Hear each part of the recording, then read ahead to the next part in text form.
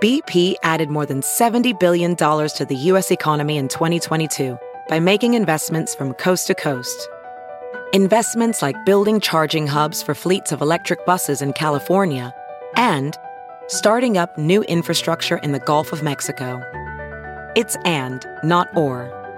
See what doing both means for energy nationwide at bp.com/investing in America. Professional welder Shayna Ford used VR training developed by ForgeFX to hone her skills as a welder. The more time that you spend practicing it, that's what separates a good welder from a great welder. VR training can help students like Shayna repeatedly practice specific skills. Virtual reality definitely helps because the more muscle memory that you have, the smoother your weld is. Explore more stories like Shayna's at meta.com/metaverseimpact.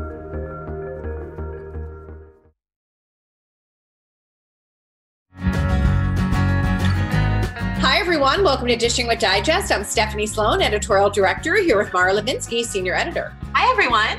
Well, Mara, Young and Restless and Bold and Beautiful have a big crossover planned, and I could not be more here for it. So first of all, I love a crossover, always have. I like the idea that characters move from city to city or town to town. I mean, we can throw it all the way back to Texas, the Another World spinoff. You know, I watched it because Iris was on it. And I can't name a crossover since then that I haven't liked. Loved Sheila moving from Y&R to B&B. I was into Jake moving from Another World to As the World Turns when that show went off the air. The One Life characters moving to GH was so great, you know, until it wasn't. And the show had to pivot and make Roger Howarth, Michael Easton, and Kristen Alderson new characters. But bottom line, this is the kind of storytelling I'm into. And in this story, we will see Summer travel to Los Angeles to dig up dirt on Sally, which I think is an inspired move. Yes, it's so perfectly in character for Summer, you know, and those of us who watch both shows know that there is a fair amount of dirt to dig up there. I think the, best case scenario for a crossover is if the visit makes a storyline impact on both shows. And I think we know going in what the stakes are in terms of Summer and Sally, but I'm very interested to see how Summer's presence on B&B will affect the characters there. I feel like there hasn't been a lot going on for Wyatt and Flo since Sally left town, but I could see the mere mention of her name causing some friction. And in the new issue, you had a really interesting conversation with the head writers of both shows about what went into pulling off this crossover. And I was really interested in reading about, what it was required behind the scenes. Yeah, I mean, I had a really good chat with B&B's Bradley Bell, who created the character of Sally, and Y&R's Josh Griffith, who inherited her backstory. And they told me they had a great time collaborating on this crossover. They actually worked over Zoom and have been bouncing other ideas around, which is also exciting to think about. One character they did mention is Sheila, who's always out there and could easily slip back into Genoa City. Josh said he really appreciated everything he had to work with Sally and thanked Brad for, writing such juicy stuff for her. There'll be some winks in there. I mean, we'll see Summer cross paths with Bill, who, as we know, played by Don Diamont, had a very long run as Genoa City's Brad. And actually, Brad Bell said that he was working as a gardener when the character of Brad was introduced as one, which I found utterly delightful. Absolutely. Another bit of business we need to discuss is the return of Denise Alexander to GH as Leslie. So that is the veteran return that I hinted at on the podcast last week. Obviously, with the show digging into the family history of Laura via the reveal that she has two surprise half-brothers, Cyrus and Martin, Leslie's own relationship with the late Gordon Gray has come up on screen. And I'm so excited that Leslie is back. Denise was one of the superstars of the show in the 1970s and has always had such a beautiful dynamic with Jeannie Francis, who plays Laura. And on a personal note, I have to say that I just absolutely love Denise. As a person, talking to her has been amazing. She played Susan on Days before going to GH. And I got to interview her for the first time when Days of Our Lives turned 50. And she told the most wonderful, heartwarming stories, especially involving her close friendships with Susan Seaforth Hayes, who plays Julie, and Susan Flannery, who played Laura. And you and I were both very smitten with the fact that they called their pal Susan Flannery Flannels. Hello, that was my favorite factoid to come out of that interview. And I think we could share on the podcast that it is how we refer to Susan Flannery amongst ourselves. Yep, good old flannels. Total flannels. So speaking of days, Brian Dattilo has been offered a new contract, which means we'll be seeing more of Lucas. So Brian has been on and off contract and the Candace since his 1993 debut. And he told me he was surprised that he was offered a new deal, but sees it as a sign of respect and feels it shows that Lucas has value and that he will play a more meaningful role on the canvas, especially with Allie back in town and Allison Sweeney's Sammy on her way back. You know, it makes sense that he should be in the mix there. Oh, absolutely. Now, speaking of Days dads, our guest today is Kevin Spirtus, who played Craig Wesley, Chloe's father, and was most recently seen on the Last Blast reunion series on the Days app. Kevin has had such an interesting career in and out of daytime and has had enormous success both in front of and behind the camera in the realm of digital series. He co-created and starred in After Forever, which I know you were a huge fan of. And we all know that the daytime Emmy voters were huge fans of. Oh, absolutely. I mean, I can't say enough about how fantastic it is. And actually, Kevin just released a new project related to After Forever. So let's get the scoop about it. Hi, Kevin. Hi, Stephanie. How are you doing? Good. I'm good. Well, you know, before we actually go into how we're doing, this podcast is happening at a very, very extraordinary time in our history. And I just need to say, I wanted to sort of like pop that bubble. It's a heavy-hearted time for America. And we're doing this interview at a time when we should be focusing, or can be also focusing, on peace and solidarity and hope and joy. And it really had me rattled yesterday. It still does now, on top of the other rattling stuff that I've experienced at the end of this year. So I just, happy birthday to you, and I love you and love all the fans who are listening. You're so sweet. Thank you. Well, thank you for joining us today, and very well said. Honestly, Mara and I were talking about just what an amazing career you've had, and we cannot wait to get into discussing it. So let's start. You were born in St. Louis. How did you discover your love of performing? Oh my gosh, we're going to go back to these questions. Okay, so my love of performing came from sneaking out of my bedroom late at night and watching the Late Show, and hoping that they would, play musicals, all the movie musicals. And I wanted to be Gene Kelly, and I found a love for singing and dancing, and then that was we'll say the talent for that and the desire for that was actually encouraged by my music teacher, Mrs. Joanne Smiley, who I'm still in touch with. Awesome. But that was like in fourth grade. And now she's the mayor of Clarksville, Missouri. But anyway, she was very, very supportive of that. My family was too. My mom and dad, they saw I had a desire to perform, but Joanne really encouraged it. And I sang at all the concerts and all the plays and musicals. So, Well, one, early rave review came in that I need to hear more about. It's like all over the internet that you were a local celebrity based on your performance in the Palace show at Six Flags. And particularly, I guess, your not to be missed rendition of the finale, One Step. One step, I took myself one step. Yes. See, on a podcast, we can sort of sing a little bit. I love that if it's in print, it means it's true. and all that is true. Yeah, I mean, I auditioned for the theme park shows at Six Flags Over Mid-America in Eureka, Missouri, which was a half hour away. And I was one of the cast members in the Palace show. God, to say the Palace show is now like, anyway. And from there, and Stephanie knows this, I sang and danced. I performed on the Dinah Shore Stairway to Stardom because Six Flags and Dinah Shore at the time. Do you know who Dinah Shore is, Mara? Of course. Okay. Gotta ask. Sweet of you. Stephanie's laughing. I won the competition from that park, So anyway, that was my big start.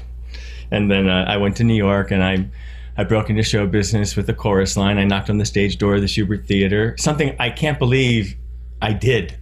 I heard that they were having a closed audition and I wanted to be part of it. And a friend said, take your picture and resume to the stage door. So I did. And they called me a couple of days later, and 3 months, I was in New York for 3 months, and that was it. Then I was learning the show to go on tour, which I took out to Los Angeles a year and a half on the tour of Chorus Line. And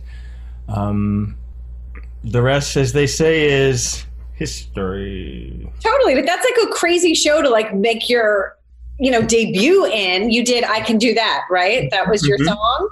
I sang I Can Do That. That's right. I remember. I can still do that. And I just don't do it with the back handspring anymore, because I retired the back handspring in the second season of After Forever. In one of the opening segments, if you watched, I do a back handspring on the beach. And that was it. Okay, that was the end of it. Well, what was that like for you? What was the experience of being on Broadway, especially so soon into your move to New York? Lucky. It was exciting. My career has always been kind of, I've been very blessed. I've been very, very lucky, and it's always fallen in my favor, to land the right thing at the right time. I have this, I have this thing inside me where if I see something and I believe it's something that's, right for me, or I'm excited by it, or it arrests me and I want to do it, I kind of attract it. I pull it to me and I pull myself to it. And,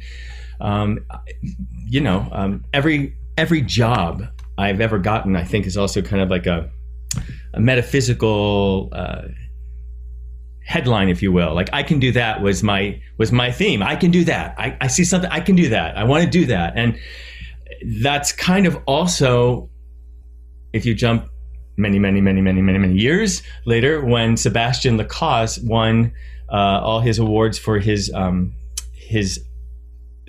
web series Hustling, I looked at him and said, I want to do what he's doing. So it's kind of a full circle thing. But I have lessons to work out. I have experiences that I need to go through, and I think every job along the way has always been sort of the title of that need to go through thing that I'm working through. And if I can go through it personally and work it out, then I think the audience is going to get something personally as well, touched by it, healed by it, if I'm going through that healing as well. All right, so back to the palace. Right, no. Wait, so after you made your way to LA, television followed, and in 1984 you made your soap debut on Rituals. Playing Tom Gallagher. That, of course, was a show was not so long lived, but had a lot of great talent attached to it. Stephanie watched it, and I was the most worked actor on that series. We went. I think Laurie Opendend, the casting director at that time, went back and said, we did a tally, and Tom Gallagher was the most worked, character. Right. I worked with Mary Beth Evans. Mary Beth Evans, and she actually replaced somebody on the show. But Mary Beth, Kin Shriner, Felice Sampler, who I haven't really seen around lately. Greg Malavy played my dad. I just saw him off Broadway in a show about a year and a half ago when we were still going to shows. I played Tina Louise came in, and she replaced Joanne Flug, and so I can now say I have worked with. There's a great story about Tina Louise. I won't say it here, but I'll hear it later. But it was about her good side. Anyway, I love it. Yeah, so that was that. And then that kind of took me into my film and TV career, I also, before that was about 2 years into LA. My first year, pseudo anniversary of being in LA was I got cast in the original sequel of The Hills Have Eyes Part 2 that Wes Craven directed, which started my long run of being the king of slasher film sequels. Yeah, we were going to ask you about that. So do you have a favorite fictional death or near-death experience from your days in the horror genre?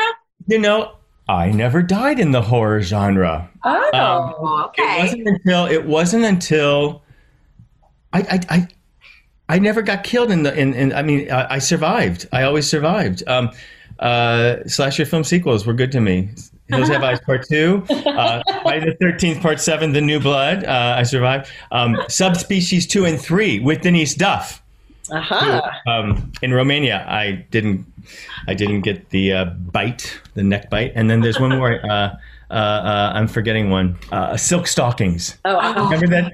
And I played this dancer who was having an affair with the lead ballet dancer and her twin sister, and naughty. I got knifed. Yeah, that's never going to end well.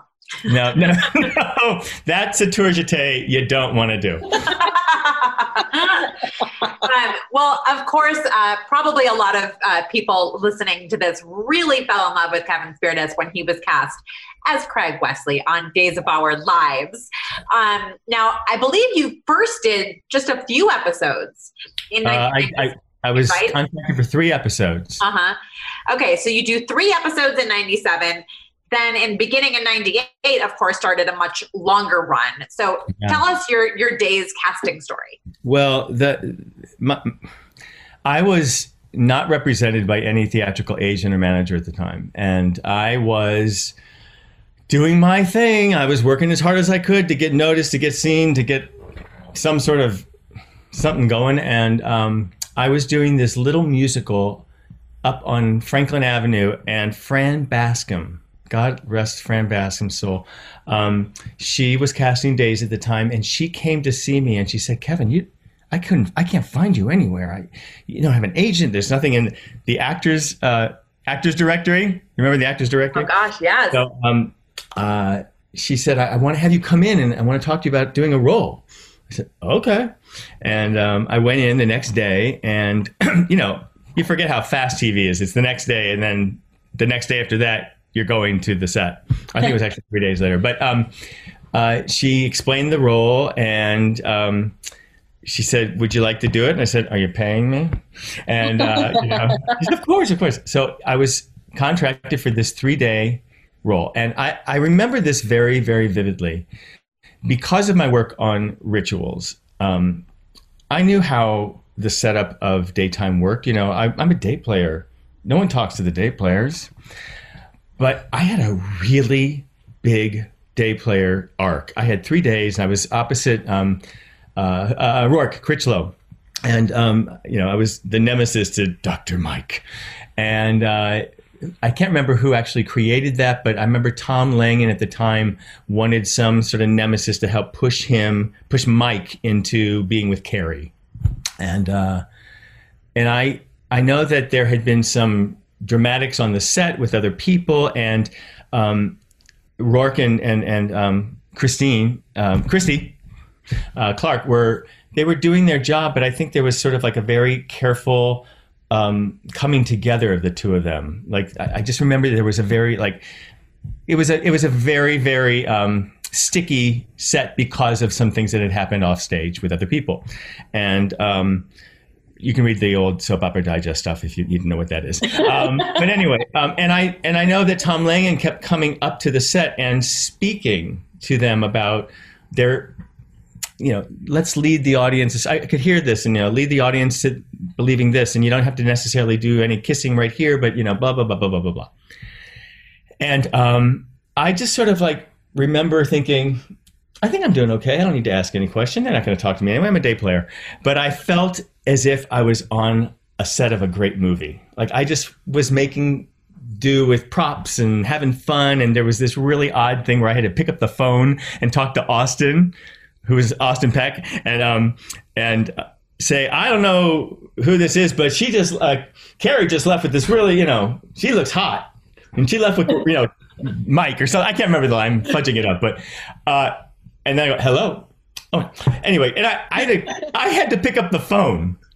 Why am I in their hotel room picking up the phone? It was very soapy. So that doesn't happen all the time. No, of course not. And but here's what I know. And I had a full day with them that day, and then I got home, and about 10 o'clock at night, I got a call from Fran Bascom, And Fran said, Kevin, I don't know what you did at the set today, but Tom Langen called me. He never calls me. And I thought, oh God, what did I do? Do you remember this story, Stephanie? Wow. And sure enough, she said, he loved you. Go back to the set, do everything you did today. You never know. Maybe they'll write you in 8 years later. Wow. That's amazing. Yeah, it was a gift. But of course, I had to, there was stuff I needed to learn through that whole experience and go through that. And of course, it didn't happen immediately. It was 8 months later that Fran calls and said, are you sitting down? I said, yeah. So get my water here. So it was a great time. And I'd still happily go back. Hello. Okay, good to know. Let's let them hear that. Well, when Craig did come back, there was a much bigger story to tell with him. He was married to Nancy, played by Patrika Darbo. Yay. And the audience really developed a strong affection for your very quirky and lustful relationship, if you'll recall. So we were the number one non-conventional couple of daytime. That's right. And I'm proud of it. So tell us about just developing that relationship, your relationship with Patrika, and your standout memories of Nancy and Craig. Well, first of all, Patrika Darbo, we just had so much fun, and she kept saying, pinch me. Am I supposed to be here on the set? I'm not a soapy. I'm not a person on the soaps. And I say, yes, you are. And, our relationship was based, the story of the relationship was based on love. And people were like, well, she's not the right size for you. Or I said, what's wrong with her size? She's a very pretty girl. And we're not looking at her weight. We're looking at her heart, and I really stood by that. And Patrika and I had no idea where the storyline was ever going to go. And and I do remember we had a lot of mutual friends. So before we ever got together on the set, I said, let's go out and have some lunch, or have a bite or coffee or something. And I said, we should have just some fun with this. And that's really kind of where it became fun. And I think the fans, again, we were going through it honestly and poignantly. And I think the fans reacted to that, Mm-hmm. So, of course, Craig had another important relationship in his father-daughter relationship with Chloe, played by the lovely Nadia Bjorland. So tell us what it was like to work with Nadia and to play that dynamic between your characters. Nadia came onto the set at 16 years old, and I can't remember exactly how many years after that was that her father had passed away. She grew up, I think there's 5 kids, family of 5. I don't know how many, it's 4 or 5 kids, and I think her dad might have been 13. She was young. She was young. Yeah, and I think it was, but, she was this gloriously trained opera singer, and her acting was a very natural style. And, she would ask questions about this or that and how to maybe get into a certain scene. And Patrika was very good with that too, and helping her. But I remember, and there were some times that she was having some challenges, and I got to stand in for her father figure. Oh. And, I think it's just, or an older brother. And I'm thinking about Michael today, Michael Slade. So you'll explain all that. Anyway, sorry. Yeah, that's okay. Please, that's okay. You got Mara all emotional too. It's really hard. It's really hard. The fun thing about Days and, the universal computer and the mapping system that we all have is cut to many years later when I was in New York, and I'm at the gym, June 1st, 2014, and I hear this gentleman say, are you Kevin Spiritus? Because if you are, I think I used to write for you in Days of Our Lives. And that's how I met Michael Slade. That's amazing. And that was the beginning. That universal crossing point was the beginning of, I just pitched him idea. We were talking about everything, but I said, hey, I want to write a new series, and and that's where After Forever was born, and for those of you who may not be aware, we lost Michael Slade to a 3.5-year battle with cancer, just 3 days short of his birthday. and releasing the series, the episode that's now out, After Forever, is Riley's unforgettable school project. Yes, which we will absolutely be talking about. I know. I'm sorry. We're going to bounce around because it's life, and that's how we do it. Yeah, please don't apologize. Nadia, I still stay in touch with. I still call her on her birthday and say, "Who's your daddy?" and I love her, and I've run into her a couple of times. I'm so excited that she was in my friend Paul Whitten's series, Dropping the Soap. Mm-hmm. Okay, well, you did have like a nice long run after someone who was only there for 3 episodes at first. I know. There until 2003. You also reprised Craig in 2005 and 2009. And of course, I love that you have these dates. That's what we do. Our job. And then, of course, the last reunion. But what was at that time? What was it like for you to return to Salem after, like, back in 2005 and 9? I got to sing at her wedding, and there were moments, and it was great to be back there, and I got to sing The Sweetest of Nights and the Finest of Days at her wedding. When you did leave Days in 2003, you wound up in a very interesting career position. You understand. Wait, I have to interrupt before you go back there. When I left Days of Our Lives, it wasn't a surprise that the regime had changed, but everyone always asked me, "How did they kill you off?" And I said, I didn't get killed off. I went to answer a phone call and never came back. And then all of a sudden there was a new chief of staff. I took a job somewhere else. Who knows? Anyway. Okay, now. Kayla took your job. Yeah. I know. I don't know what this aversion to killing you off is. My goodness. I know. It's like still stalking, still wanted to be the only one. Right. Okay, so all right. Well, when you left the show, you wound up as the standby for Hugh Jackman on Broadway in The Boy from Oz. What is like the audition process like for that? What is that? Give us the scoop. When I went to audition, my agent called me and said, "How tall are you?" And I said, "I'm 5'10" and a half-ish, maybe. Why? He goes, "They need someone 6 foot, and I've submitted you for the standby role of Hugh Jackman in The Boy from Oz." I said, "Oh, well, this is going to be mine." When the phone call came, I just knew right away, and I've told this to Stephanie, I was a huge fan of Peter Allen growing up. He was very much a part of my life musically, and I had actually auditioned to be in the original show, and by the time they came back to me, I didn't get called back at that time, but by the time they came back to this request of standing by position, I just knew that they weren't going to find anybody who could do what I do for that. I just knew it. And I didn't have to be that high, that tall, but, and I went in and I auditioned, and there's a fun story about how they kept saying to me, "How tall are you?" And I said, I'm 5'10" and a half. Put me in heels. I'm a grower, not a shower. I did all that, all that stuff. And they laughed, and they thought that was a really good way to kind of, communicate with the audience, because in this particular version of Peter's life, he broke the fourth wall and talked to the audience. And it was great. I was the it guy. I never went on for Hugh, but I also stood by for 2 other roles, and I went on for those other roles opposite him a couple of times. It was an extraordinary experience, and I just was talking to Hugh the other day about this. I emailed him and I thanked him, because when I think of Hugh Jackman, I think of not only this incredibly talented and gifted individual who's on this planet, but he has this way of stepping out onto a stage or being in public or on a movie set even, I'm sure. There is this extraordinary amount of love and gratitude and graciousness and just, he's so giving, and there's never a problem for him. Like something happens on stage and something breaks or falls, and he's like, "Wait, it wasn't supposed to happen. Hold on, can we stop for a second?" Like it's not a problem. Mm-hmm. And that's what was exciting to me, to be backstage every night watching him, or to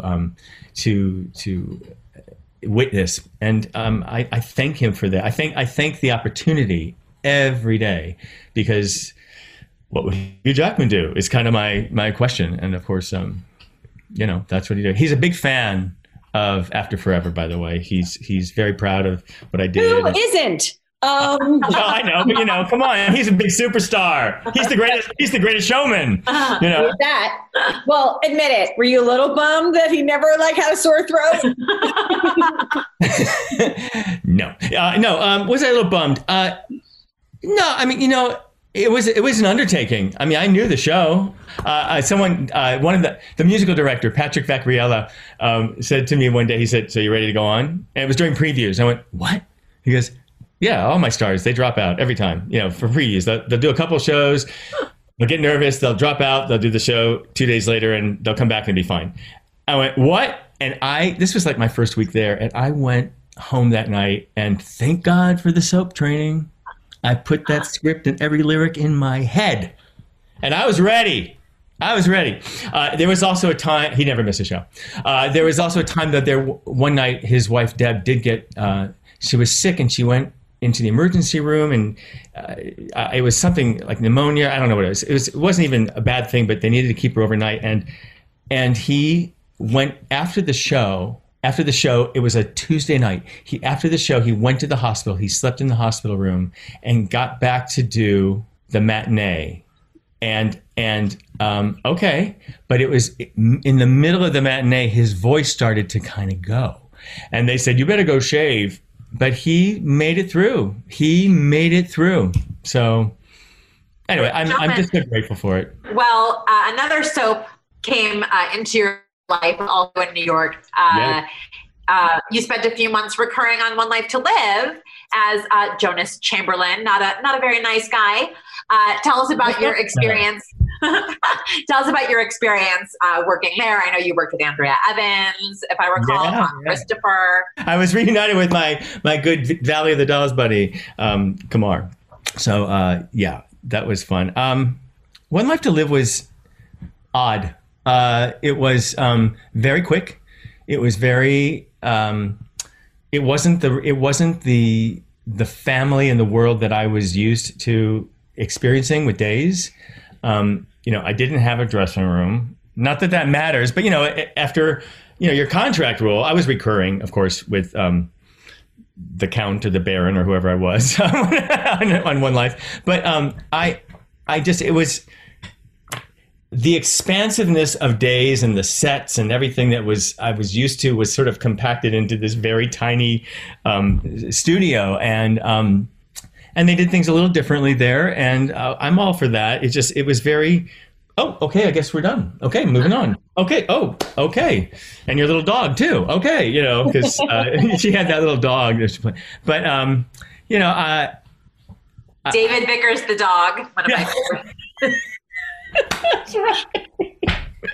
But Andrew was great, and I just it was do you hear those parrots? We've got wild parrots circling around. They're like a flock of them. They go, sorry for the parrots. Anyway, I have a thing with birds, Kevin. Keep going. I feel like Tippi Hedren. Watch out. Mara's wildest nightmare. Yeah, that's why I was like this. I didn't want you to think it was to you. I have a bird thing. Sorry, continue. I love it. So anyway, it was great. I had a good time. But I will tell you, one day, it was during the Emmys one year here. Here's the story. One day during the Emmys, we were at the Kodak, and I turned around and I was talking with some people, and I can't remember who was introduced us. Erica Slezak. She introduced us. She said, "This is Frank Valentini, and this is Kevin Spiritus." And I said, "Hi, nice to meet you." She goes, "You were the standby for Hugh Jackman, the boy from Oz." I went, "This guy knows what I am." Well, I may be moving back to New York, so anytime you want. And that's sort of like when the role came down the pike for Jonas. I told my agents, I said, "I think he knows me. Do I need to go in and read?" And they said, "I'll just give it to Kevin."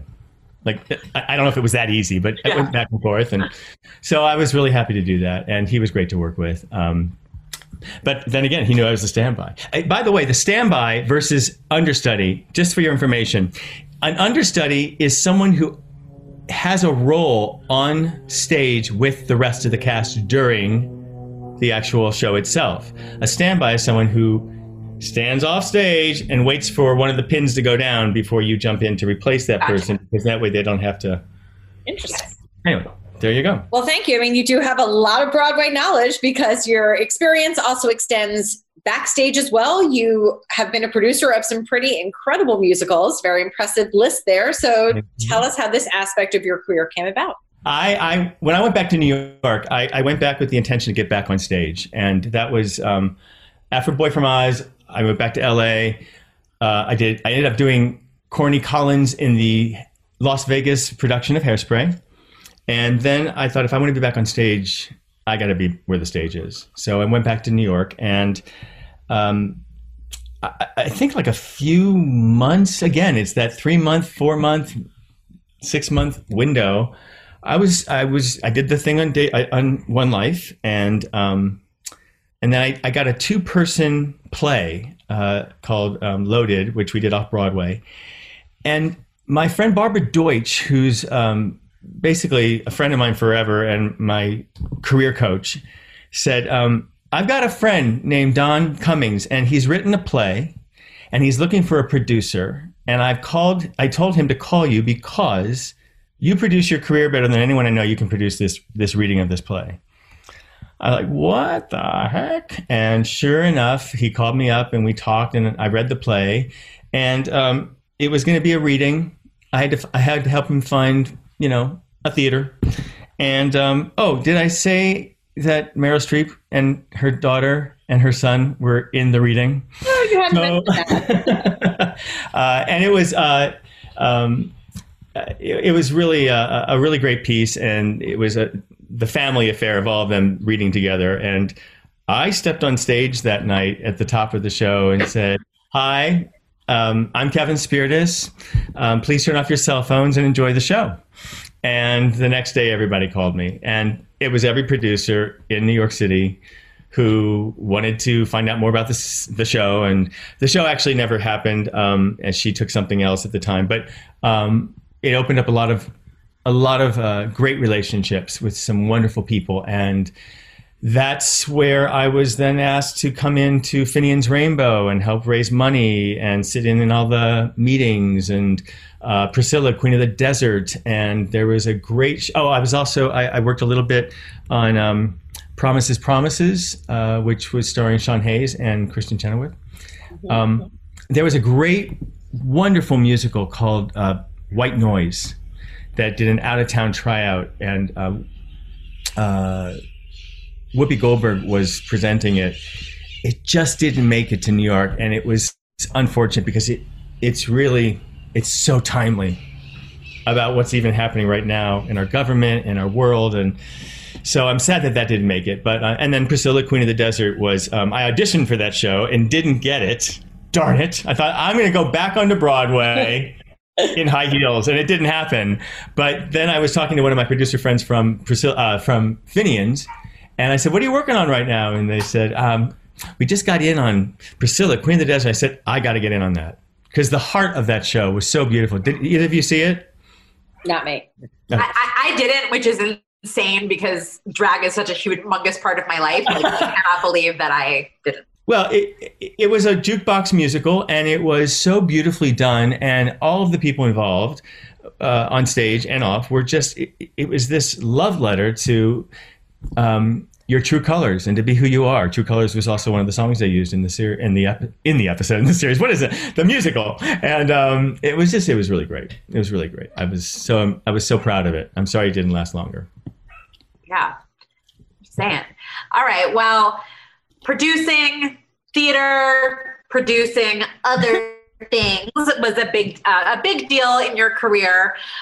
You had to make some serious room on your trophy shelf when you created, along with the late Michael Slade, and you also starred in After Forever, the multiple Daytime Emmy Award-winning digital series that tells the poignant story of a gay man who finds himself single after the loss of his partner.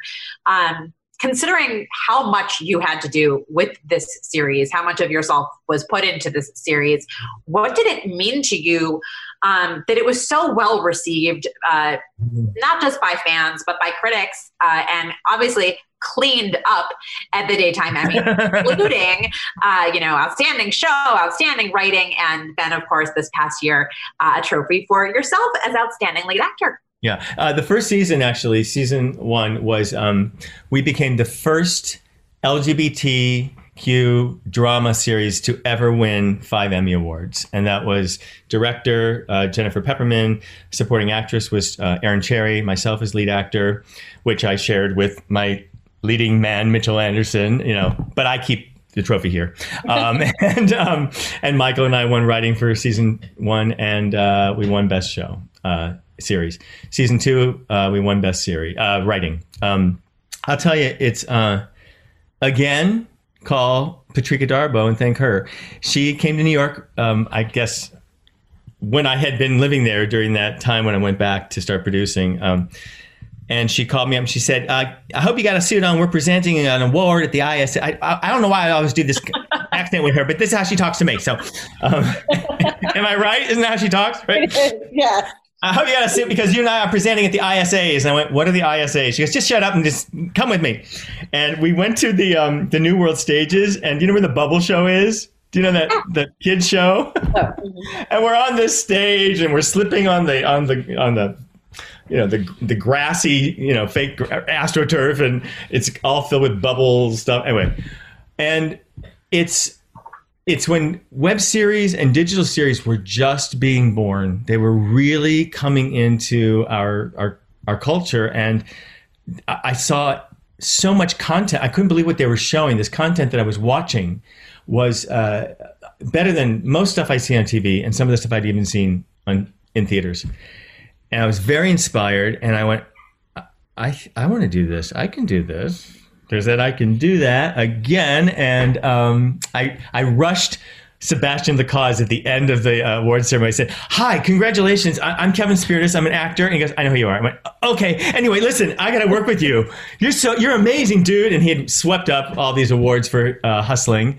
And I said, if you do season 2 of Hustling, I want to be in it. And he wrote me in. Like, what a gift. And I watched how he did it, and I watched what he did for those 2 seasons, and I started to think about, what was personal to me in my life. Like, he had some personal attachment to the story and the creative side of that as well. And I thought it was just so spectacular what he could take from himself and put onto the screen. And then I started to think about, well, what roles are not coming down the pipe with my name on it? I got to create one for myself. And I didn't know that After Forever was going to be the show it was going to be. Michael and I just sort of pitched it at him at the gym that day and said, hey, let's write a series. And he goes, I don't think so. I said, no, I want to do a series about a gay man who's 50 and single and going back into the dating world. And I saw him perk up and go, we should talk. And, to sit here now and talk about it and how grateful I am for the experience. And you never in that moment ever think what the future is going to be or how it's going to be. We set out to write a show that would touch people and that would move people and hopefully heal them. And Michael was very, very, he was so gifted in crafting story with me, and then the writing and the words about how to move through the experience. And what I didn't know about Michael at the time is we were talking about why people are single in one of our conversations, creating the show. And he said, why are you single? And I said, have you eaten with me? Come on. And we laughed. And and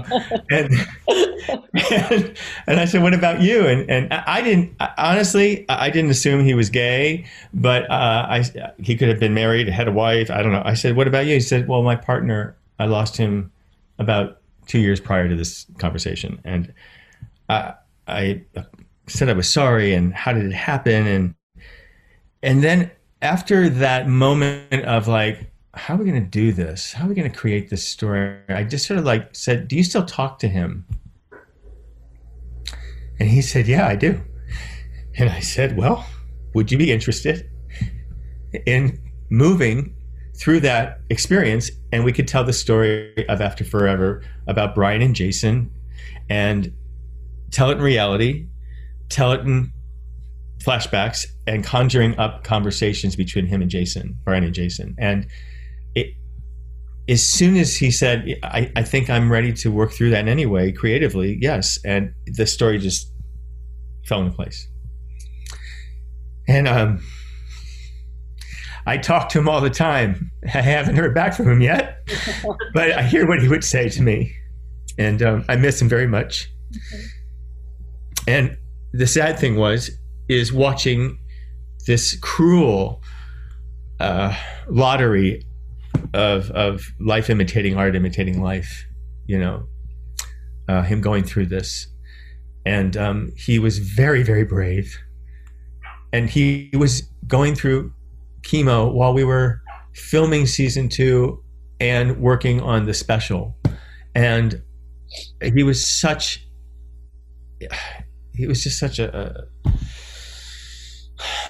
he was an inspiration, really. And we have season 3. It's written. We will do it.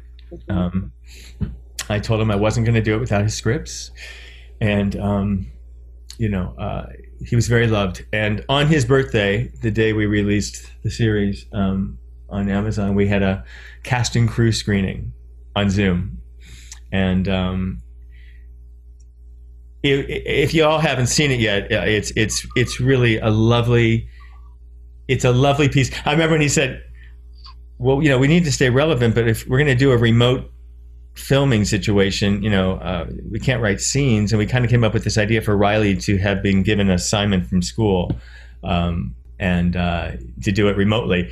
So we're all kind of talking. It's like a documentary of all of us talking about Jason. But he goes, Michael says, you're not going to be the lead in this. And I said, well, I don't know. But he joked about it. But he structured this beautiful weaving together of memories and our favorite things that we remembered about the character Jason, and what we didn't like about Jason. And there's humor, and there's it's really lovely. And Finn Douglas, who plays Riley, is this extraordinarily talented, gifted musician and actor. And he every season we've had, Katie Huffman has sung something, but we really couldn't have Katie Huffman sing a song as she's recalling memories with Jason, her character Lisa. And I said, do we want to have Finn sing something? Because it's his project.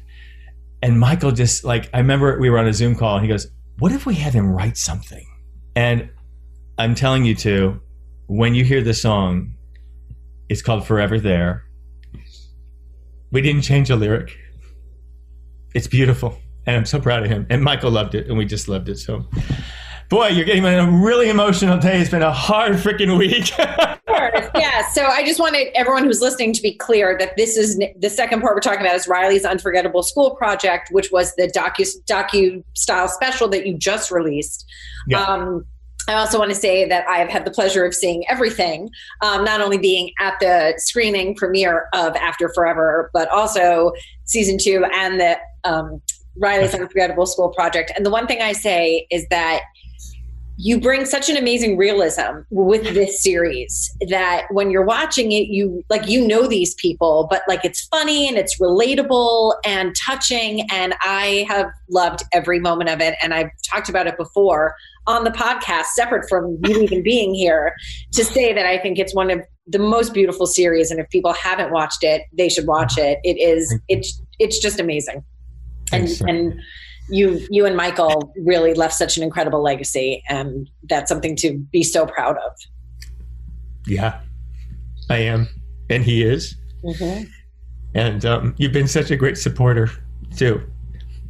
I would anyway, but I know. So enthusiastic about my praise of this show. I know I'm glad and love that you're touched by it, and you are a cheerleader for it, and it moves more than just the gay culture and the people who are in their 50s and who are not in the community dealing with a gay love story. It's a universal theme about loss, and right.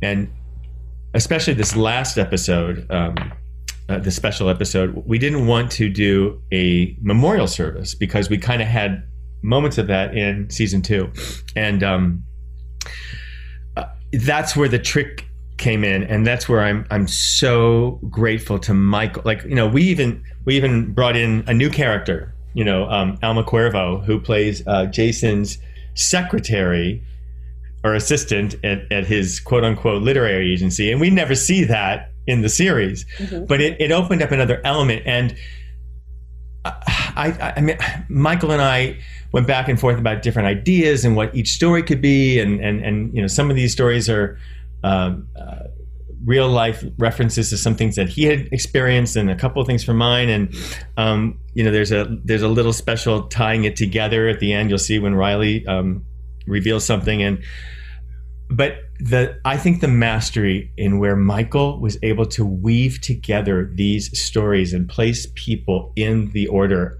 in which they are received or seen in the series, in this episode, is so extraordinary. Mm-hmm. It is. And, I'm grateful to have sidestepped my starring status. But anybody who's out there, and if you haven't seen the series, you don't have to have seen the series to see this episode. You don't have to see the episode to have seen the series. And I encourage everyone to go out. One of my favorite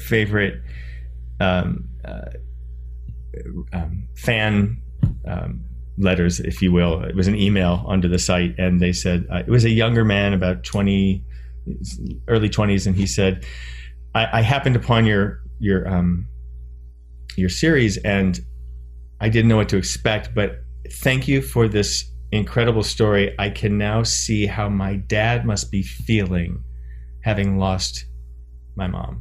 Oh, wow. And that's where the story and the work of what we did together, I think, is beautiful. Mm-hmm. Absolutely. So grateful. Well, let's tell everybody how they can watch all of it. So okay, you can go on to Amazon Prime and you can search for After Forever the series, season 1 and 2, and you can definitely see After Forever, Riley's Unforgettable School Project on Amazon Prime. And if you're listening to this by chance and you're out of the country and you're outside of the UK, you can also go on to bingenetworks.tv, and that's a worldwide link that you can purchase the episodes or the series from. And it's in Spanish subtitles as well, and closed caption. Good. Well, wait, I need to sit on this side. I miss our breakfasts, Stephanie. I miss our breakfasts at Norma's. Norma's, I know. Go away, COVID. Now, we did mention that in the middle of all this Emmy gathering and writing and producing and acting, you also did another digital series for Days of Our Lives, which was the Last Class reunion. So what was that like to get the call and return to the studio 10 years later? Yeah, it was 10 years later. It was great. I felt it was a great attempt at creating something for the fans. The regime had changed so heavily. I felt it was a different place, and I was dealing with. I mean, thankfully for my family of characters that I could play with, and it was a great reunion for all of us. But I didn't recognize people on the set. I didn't recognize camera people. Producers are on the floor now. And it was like, okay. And I have a very specific style in my acting that I am very proud of. And it's to be as real as I can. And sometimes the scenes, as small or as long as they may be, are not written for my style. And I got the finger waved at me. Kevin, you got to do it as writ. I go, okay. I'll make my tongue twist around those words. It was. I also wasn't in charge, so I had to slip back as a person to take the direction, which I'm fine with. It was. But I don't know if they've done it again. I don't know if they're still doing these. It's so crazy with COVID and how things get done or can't get done now. So but I miss it. I miss the group. I do miss that group, and I would love to find a way to continue story for those people who are working there and creating it. Salem was always good to Dr. Craig. That's right. I don't know if Dr. Craig was always good to Salem, but No.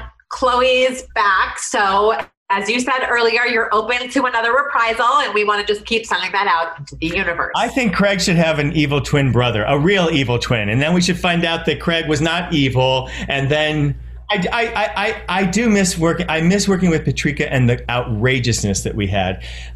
My days with Lisa Lindy were that trio. I'll see Lisa, and we'll just still laugh about that Las Vegas scenario. It was just one of the greatest times, and those are great people, and they're still there, and it's really amazing that Absolutely. Well, your career, as we've discussed, has had many chapters, many facets, many tentacles. But what is next on your professional to-do list, Kevin? Oh gosh. We will get season 3 of After Forever up and running. I think with the vaccine now presented and offered, hopefully it'll be even sooner than later. I have a great deal of support of people who want to get that done. And in Michael's memory, of course, we want to absolutely complete the trilogy, which was that was what was intended. There are some ideas that I have been bouncing around with a friend of mine who is in some higher up places in some different production companies, and it's to possibly take After Forever and create it, not necessarily all of the characters or some of the characters, and it doesn't have to be Brian and Jason, but is to move it forward based on the series After Forever. And I have really, Alison Van Noor, who did an extraordinary job. She's been our producer for all 3 installations so far on After Forever, but she did an extraordinary job as her directing debut here with Riley's Unforgettable School Project. And she and I have a couple other projects that we are looking at to get produced and made, and not necessarily just on web series level. We've got some really great projects, and I'm reading everything in sight because I would like to see some other projects get done that don't necessarily have to be acted for me. I can produce, I can maybe direct, structure, whatever. I'm staying creative as I can. And of course, I'm singing. I'm putting a new show together, so we will have, I've been talking about it, but Peter Allen was such an incredible part of my life that I have an idea that I've been able to structure together and pull the songs now and create a show called Peter in the Background, because it really kind of is the backdrop for a lot of my life. So. Oh, cool. Awesome. Well, we hope to see that. And we are so happy that you joined us today and shared your memories. Thank you so much. Thank you, Stephanie. Thank you, Mara. Hope to see you back on Soaps as well soon. Yep. I hope to see me too. Thank you, everybody. I love you all, and please be safe out there.